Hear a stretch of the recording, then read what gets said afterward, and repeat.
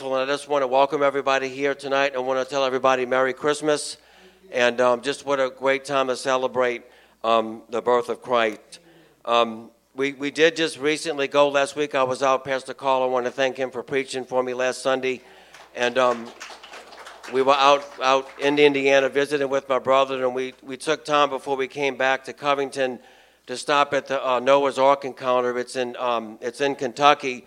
And I want to tell you, anybody who's never been, if you get a chance to go, it's well worth the trip to go up there. And it's just amazing to see it. They built the ark to the exact specifications of what is written in the Bible. And when you see it in person like that in real life, it's just amazing how big and enormous that was. And to think that Noah built something like that, not in modern times. There was no electricity, no power tools and all those different things, and it's just truly remarkable to see it. And I think my son Lee had said this, and I agree with him. I don't need to see the ark to believe that the ark was real. I don't need to see that. I don't need to know that. I don't need to see Jonah in the mouth of a fish to know that Jonah was in the mouth of a fish. So I don't think anybody should ever go with the intent, well, if I go, I'm going to believe that it really happened. Jesus said it's more blessed not to believe and not to see than for those who have seen and believe. And that's real faith. But it is, I think, a testament to God to see that was something that was real. And again, when you see it, it takes your breath away. It's enormous. But as we did the tour of the boat, and they did a really good job. It wasn't just talking about Noah's Ark and all the things that happened with that. They used it as an opportunity to present the gospel, which I thought was really, really important for them to do that. And as I read the exhibits and the different things, I began, and I realized this already, but it really came to life how much the Noah's Ark is really tied to the Christmas story. And not only in the obvious sense that the Ark represents salvation or represents Jesus, but really with the events that led up to the flood or a picture of the Christmas story. And so I want to look at Genesis chapter 6, verses 5 through 7. It says, "The Lord saw how great the wickedness of the human race had become on the earth, and that every inclination of the thoughts of the human heart was only evil all the time. The Lord regretted that he had made human beings on the earth, and his heart was deeply troubled. So the Lord said, I will wipe from the face of the earth the human race I have created, and with them the animals, the birds, and the creatures that move along the ground, for I regret that I have made them." And as I read that, I began to ponder, as I read that scripture and went back and looked at the Noah story, I began to ponder that really when you look at the way the world was before God destroyed the earth, it's really not much different than it is today. It's really, in a lot of ways, I think it's probably more wicked than it was, if you can imagine that. But the Bible says that wickedness was greater on the earth. Well, we're a wicked people today. Just abortion alone and sex trafficking is enough, I believe, for God to come and destroy the earth. And every inclination of the human heart is evil. That is true today, I believe. When you look at people and the things and the evil that people think in their hearts and all, those things exist today just as they did in the time of Noah. And then the Lord said when he looked down on the earth, he said, I will wipe away everything that I have created, for I regret that I have created the human race. And so I thought about that and I said, what's the difference? Why is God not wiping us out today if things are not just as bad or if not worse than it was? What is it that God that is keeping God from destroying us? 2 Corinthians chapter 5 says, "And all of this is a gift from God, who brought us back to himself through Christ. And God has given us this task of reconciling people to him. For God was in Christ, reconciling the world to himself, no longer counting people's sins against them. And he gave us the wonderful message of reconciliation." So what is the difference between Noah's day and our time? His name is Jesus. Jesus is the difference. And I titled the message today, "The Gift That Changed the World." The gift that changed the world. And we are living in the year of the Lord's favor. I don't know if people really understand this. You know, sin today is as wicked as it was in the days of Noah. But God has raised up a remedy. God has raised up an antidote by which we can be forgiven for our sins. His name is Jesus. That's why Christ came, the Bible says. So when the birth of Christ came, and you got to get this, we're celebrating a new age, and it's the age of mercy and grace. And you know, we think of the Ice Age and the Stone Age and the Dark Age and all those different things. You'll have to understand the time that you and I are living in right now today is the age of mercy and grace. Jesus said that I have come to proclaim the year of the Lord's favor. Now, when he said the year of the Lord's favor, he wasn't talking about a calendar year. He was talking about an age and a time in history that you and I are living in today. God's favor is from the birth of Christ to when Jesus Christ returns. That's the favor of God. Yes, man's sin is just as wicked. Yes, we are just as evil. But God has raised up for us a righteous standard that we can look to and we can be saved.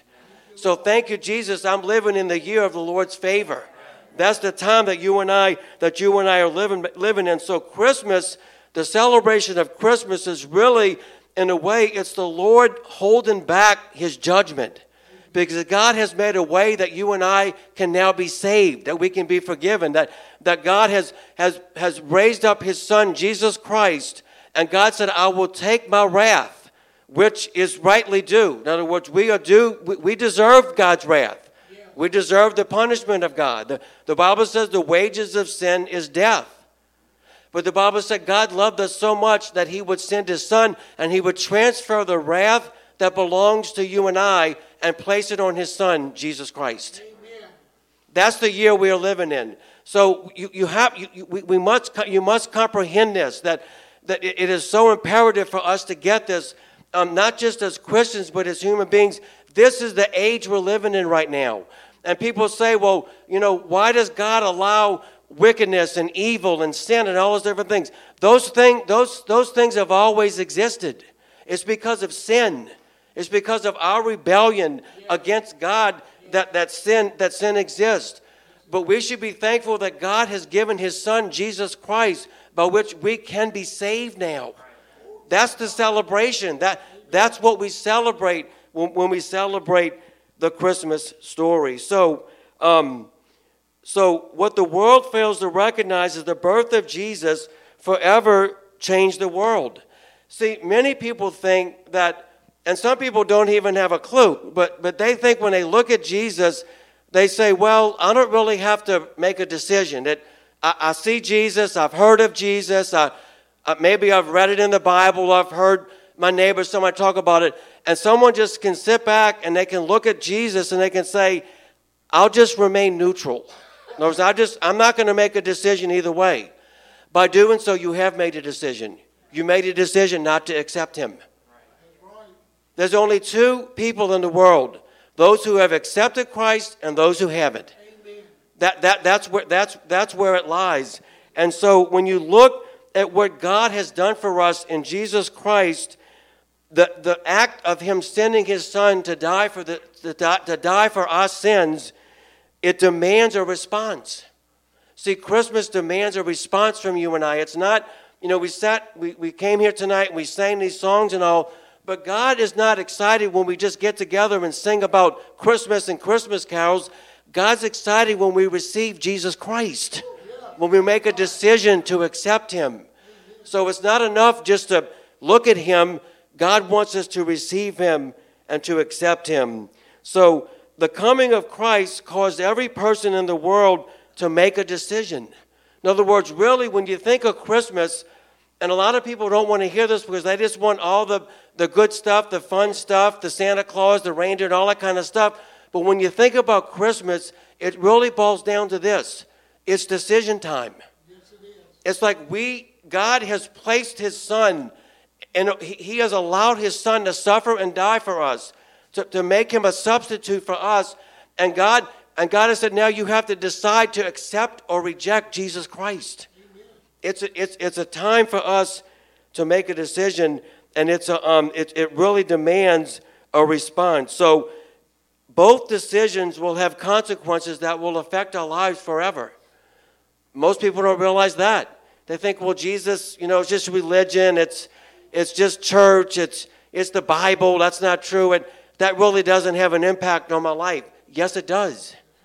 Whether you receive or reject Jesus Christ will impact your life for eternity.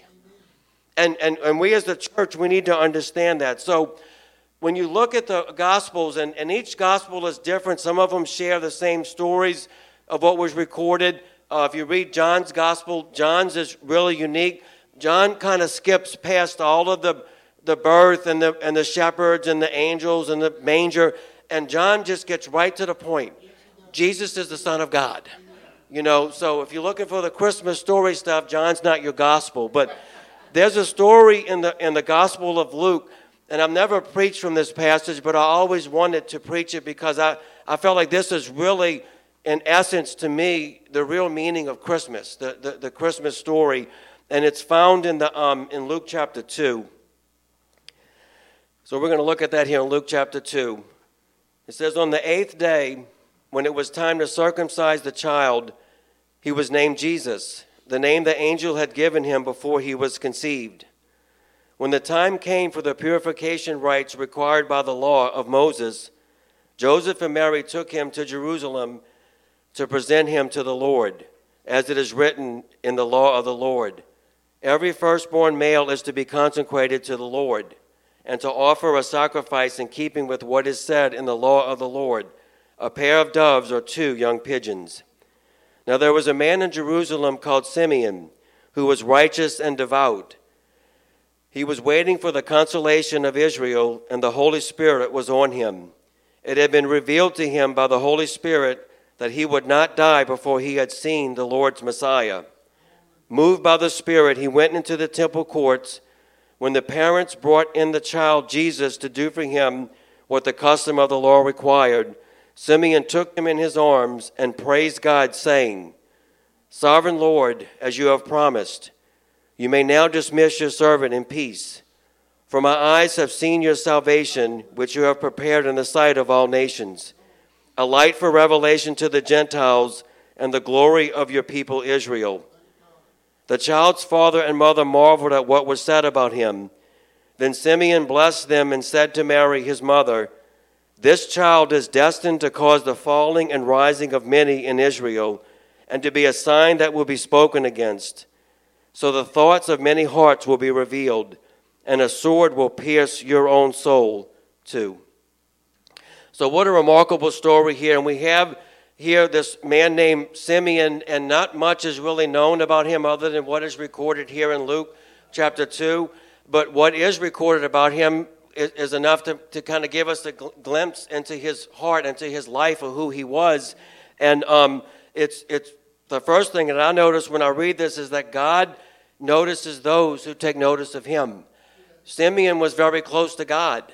He obviously had a heart for God. The Bible says that the Holy Spirit was on him, and the Holy Spirit had told Simeon that you would not die until your eyes have seen the Christ child, the Messiah, the promised Savior that all throughout the Old Testament was prophesied that was going to come and save the world. So here he was, and so he had received the promise that God has given him. And the Bible says that Simeon was waiting for the coming of Christ. He was anticipating and expecting that Jesus was coming to do as the Lord had said, to be the Savior of the world. And God honored his faith.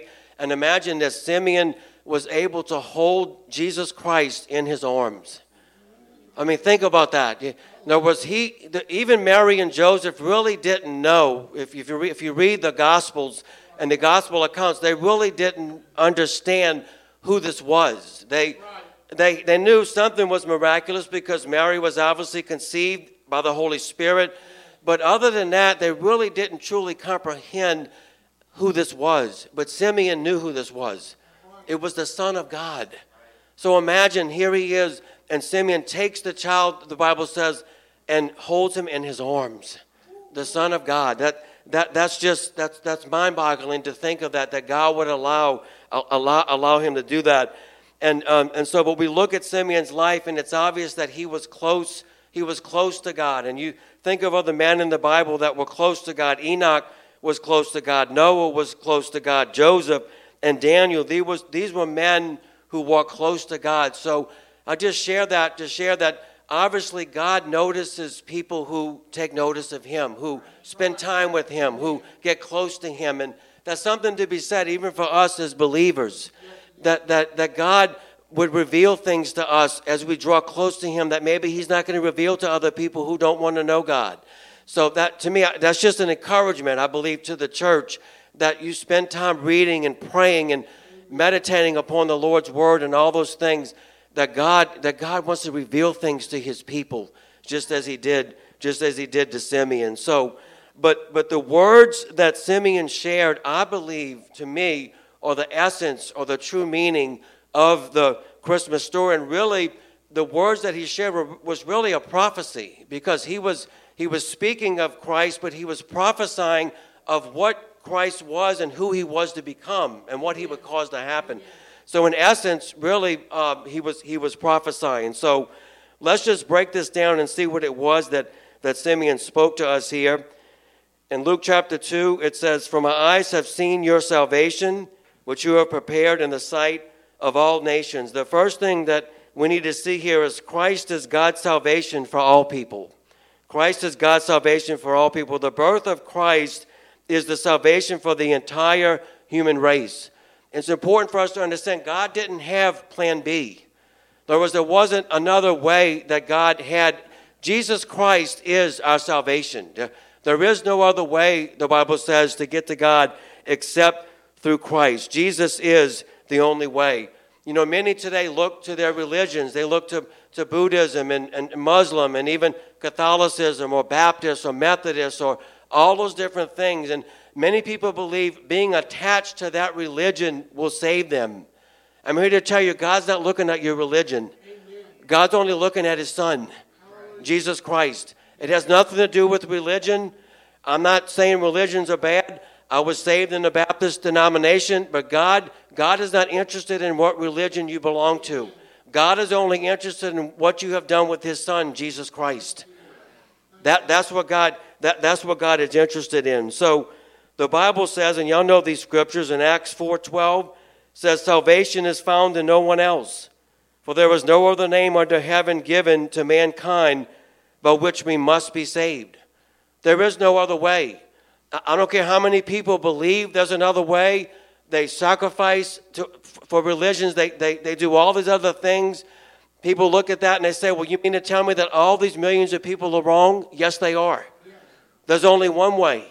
His name is Jesus. The Bible makes it perfectly clear. Salvation is found in no one else. And then I like what the Bible says here, given to mankind. It doesn't say by which we are saved. It says by which we must be saved. See, it gives the urgency. See, the urgency. The Christmas story is an urgent story. It's an urgent message that God was sending to us. So yes, there's celebration and there's all these different things, but do we really comprehend the urgency of the coming of Christ and the message that he had? And then Romans 10:13 says, "For everyone who calls on the name of the Lord will be saved." See, this salvation is for everybody. Amen. It's not just for, some people think, well, God, it's just for the good people. The Bible says there's no one good. No, not one. If God only saved good people, we'd all be in trouble.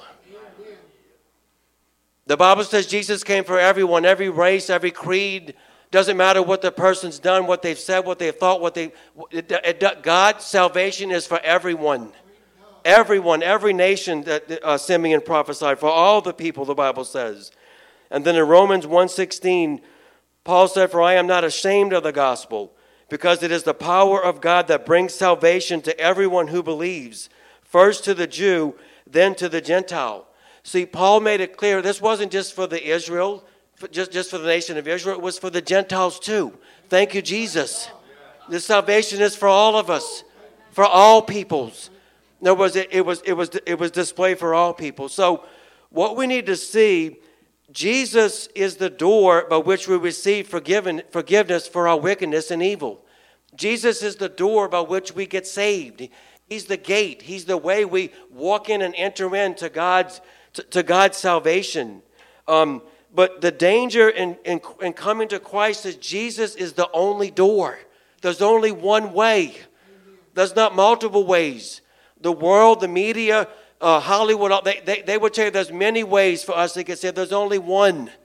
There's only one door. And every person must walk through the door that is Jesus. Everyone must come through that door. When we were touring the Ark, we picked a good time to go because it was Christmas season, so they had a lot of Christmas lights and set up, and we were there. We were there during the day, and then in the evening it came, and we stayed when it was dark. And when you walked away from the Ark, you could look back at the Ark, and they had it lit up, beautiful lights. And some of the lights it looked like they kept on, even if it wasn't Christmas. But they made a big deal about the door. You know, if you read the account of Noah, there was a door. And what happened? All the animals and everyone went through the door. Well, they did a good job with this. When you stepped away and you look back at the Ark, guess what was on the door? The cross. That's the door. That's the way you get saved. It's through the cross.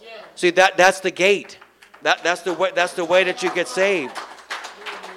Jesus said in Matthew 7, "Enter through the narrow gate, for wide is the gate and broad is the road that leads to destruction, and many there enter through it.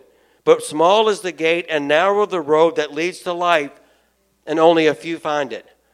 Guess how many people enter the Ark? 8.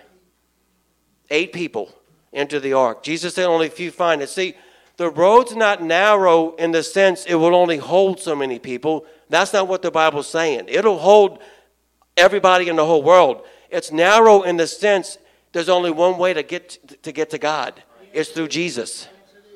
It's not narrow in the number. It's narrow in the way.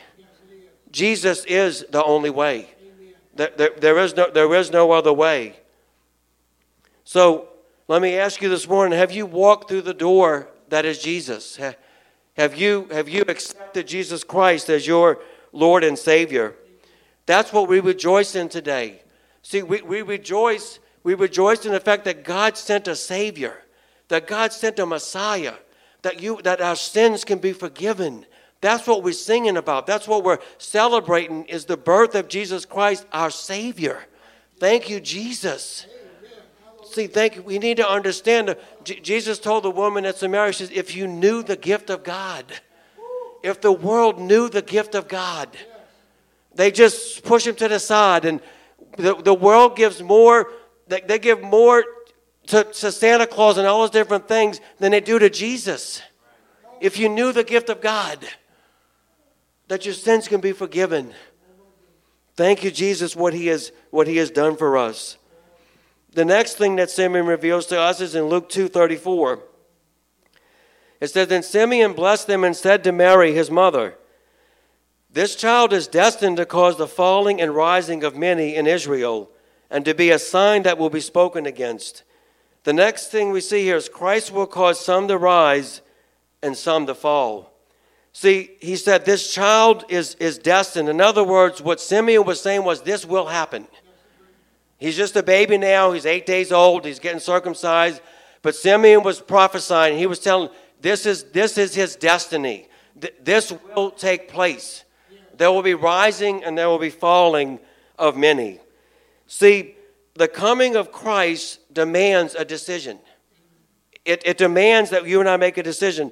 God's salvation is so great that God made it in such a way that we either accept or reject Jesus Christ. There's no in between. There is no in between. And again, I said this earlier. Some might think, well, I'll just remain neutral. I'll just, that Jesus stuff. I'm not concerned about that. You've rejected him if that's the decision that you've made. We cannot remain neutral. You see, the birth of Christ is really the dividing line between life and death. The destiny of the entire world was changed the day Jesus Christ was born. Most people don't realize that. They think, well, that's just a religious thing. That's something the Jews celebrate in Jerusalem and Bethlehem, and that Jesus thing and that manger, that really doesn't impact me. Yes, it does. Amen. The birth of Jesus Christ affects every human being that was ever born. Amen. It's decision time is what Christmas is all about. Peter said in 1 Peter chapter 2, it says, yes, you who trust in him recognize the honor God has given him. But for those who reject him, the stone that the builders rejected has now become the cornerstone. And he is the stone that makes people stumble, the rock that makes them fall. They stumble because they do not obey God's word, and so they meet the fate that was planned for them. See, Simeon was describing two reactions that are going to take place when Jesus Christ was raised up and he became a man and he began to teach and prophesy and do all the miracles that he did. Simeon was describing two reactions. One person is going to rise and one person is going to fall. And he was going back to a prophecy in Isaiah, which Peter shared here in chapter 2, where it said that Jesus will become a stone of stumbling or a rock that makes people fall. And what that is saying is God has placed before every one of us his salvation. He has made it obvious to us that Jesus Christ is the way for us to get saved. And the Bible says when you reject Jesus Christ, it is as if there's a boulder right in front of you on your path, and the Bible says you trip over that. You trip when you reject Jesus Christ. You stumble and fall at the salvation that God has given you. But the Bible also says that Jesus Christ has become our cornerstone, our foundation, a firm place for us to stand. That's for those of us who have accepted Jesus Christ, who have acknowledged that he is the Son of God, that he is our salvation. What do we do with that stone? I stand on that stone because he's my rock. That's the rock of my salvation. See, I'm not tripping over, I'm not falling over the stone. I'm embracing the rock. I'm embracing the rock that is Jesus Christ. See, he prophesied that. And think about that. That's what the world is doing today. And he said that he prophesied that Jesus Christ would be a sign that would be spoken against. Think about that. God has raised up Jesus Christ. How many people are speaking against the name of Jesus Christ today? Everybody speak. Why, if Jesus doesn't matter, why are you speaking against him? Because he's a sign. People know that there's something different about this man Jesus. And they understand that they have to make a decision themselves. See, it's not a religious thing. It's a heart thing where I accept Jesus Christ. I surrender my life to the Son of God, the salvation that God has sent for us. Amen. So what a beautiful picture that Simeon was given. And see, for those of us who now accept Jesus Christ, the Bible says now, guess what we do? We rise up. See, we were dead in our sins. We were dead in our trespasses. We were lost. We were on the way to eternal death. But the Bible says for those of us who accept Jesus Christ, we rise up. Amen. Just like we do in baptism. What do we say in baptism? Raised to walk to newness of life. See, that's what a beautiful picture that God gave him of an illustration of what salvation really is. That God showed him that. So when you look at Jesus, and this is so important for us to get this, God raised up his Son and loved us so much to send Jesus Christ that the Bible tells us we will not be judged because of our sin. We will be judged because we rejected the remedy for our sin. Right. Think about that. Right. God made it a way where he wiped the slate clean and said, all the sins of the world have been placed on Jesus Christ. Look what Jesus told Nicodemus in John chapter 3. It says, for God so loved the world that he gave his one and only Son, that whoever believes in him shall not perish but have eternal life. For God did not send his Son into the world to condemn the world, but to save the world through him. Whoever believes in him is not condemned, but whoever does not believe stands condemned already, because they have not believed in the name of God's one and only Son. Amen. Did you see that? Yes. Jesus said that God's love was so great, that this salvation was so powerful, that God says that we are not condemned if we believe in Jesus Christ, but if we reject Christ, we stand condemned already. Church, we have to get the message out to the world. People must accept Jesus Christ. They must come to the cross. They must come. That's the Christmas story. It's not. And I don't want to pour water on our celebration, but it's not just us sitting back decorating a house and decorating a tree and singing Christmas carols. It's about salvation. Simeon got right to the heart of what it's all about. And the world doesn't want to hear this. They want to hear all the pretty side and the fun stuff and the chocolate and all that kind of stuff. No, it's about salvation. Amen. That's what it was all about. Make no mistake about it. The Christmas story is about nothing else but you and I getting saved. Amen.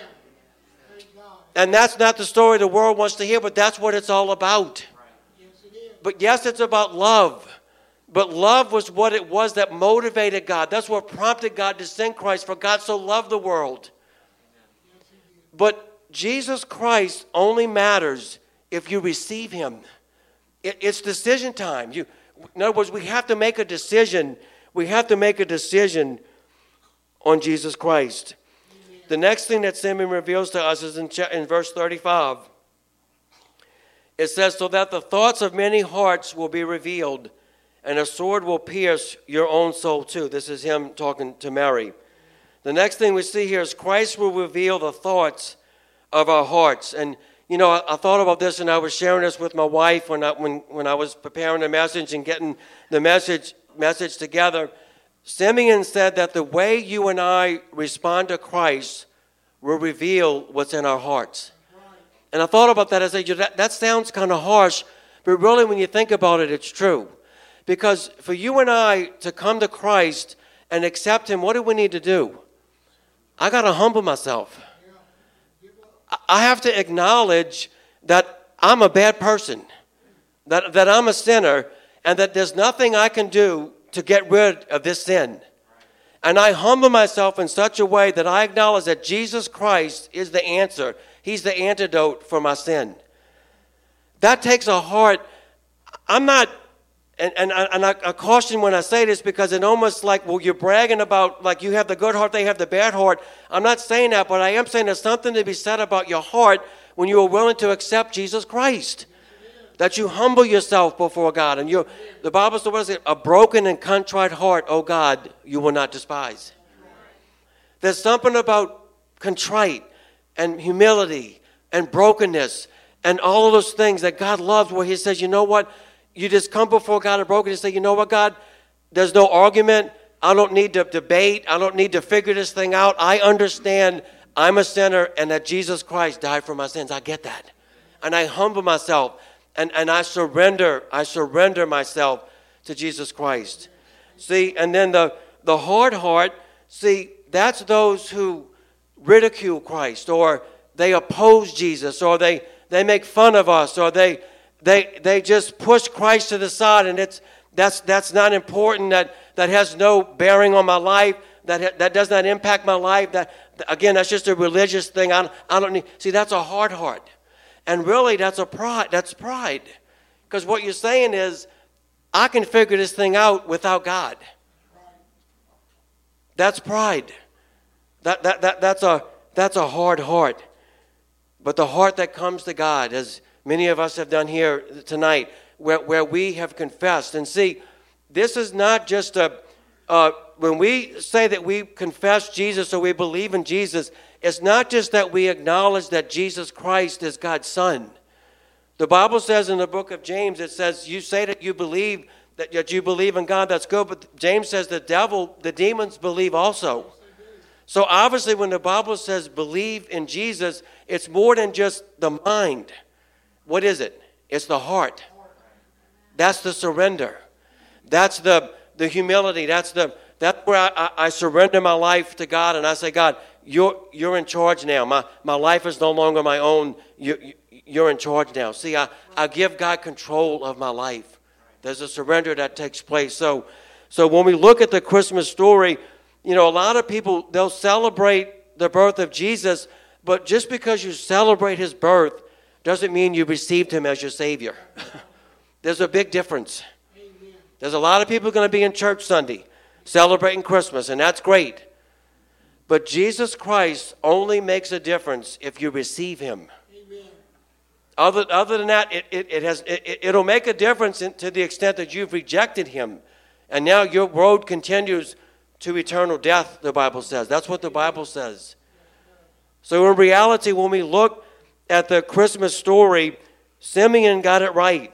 he revealed to us the true meaning of Christmas, that the Lord has raised up a Messiah, a Savior. His name is Jesus.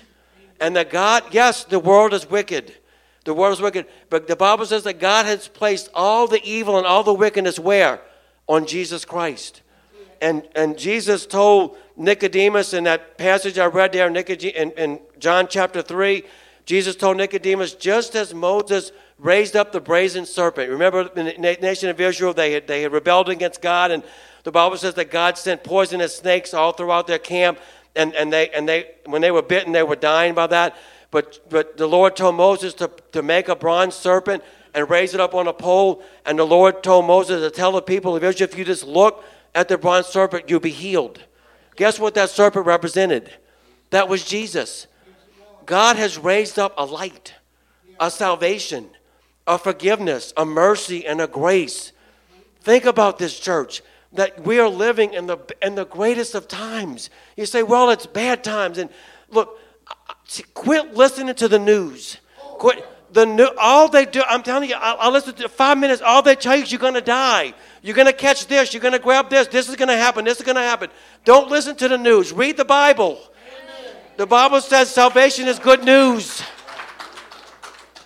We're in the age right now. It's called the age of God's favor. Think about that. We're in the middle of the favor of God. That God has given us his Son. That we look to Jesus Christ. Our sins are transferred to Christ. And we are forgiven. Then when we realize that, then when we come in on Sundays in this house, then there should be dancing and jumping and shouting because we understand what it is that God has done for us. God has saved us.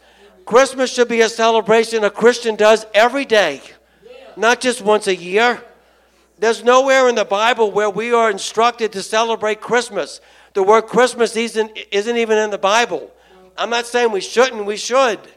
But we should celebrate the birth of Christ every day. Look what God did. Man, but the essence of the Christmas story is we have to decide.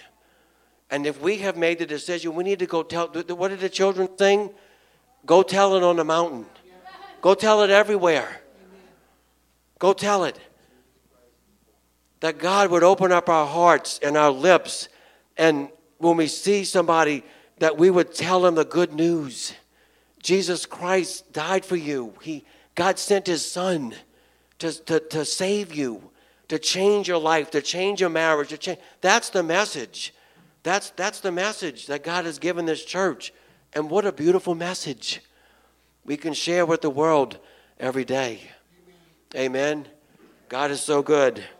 God is so good. Amen.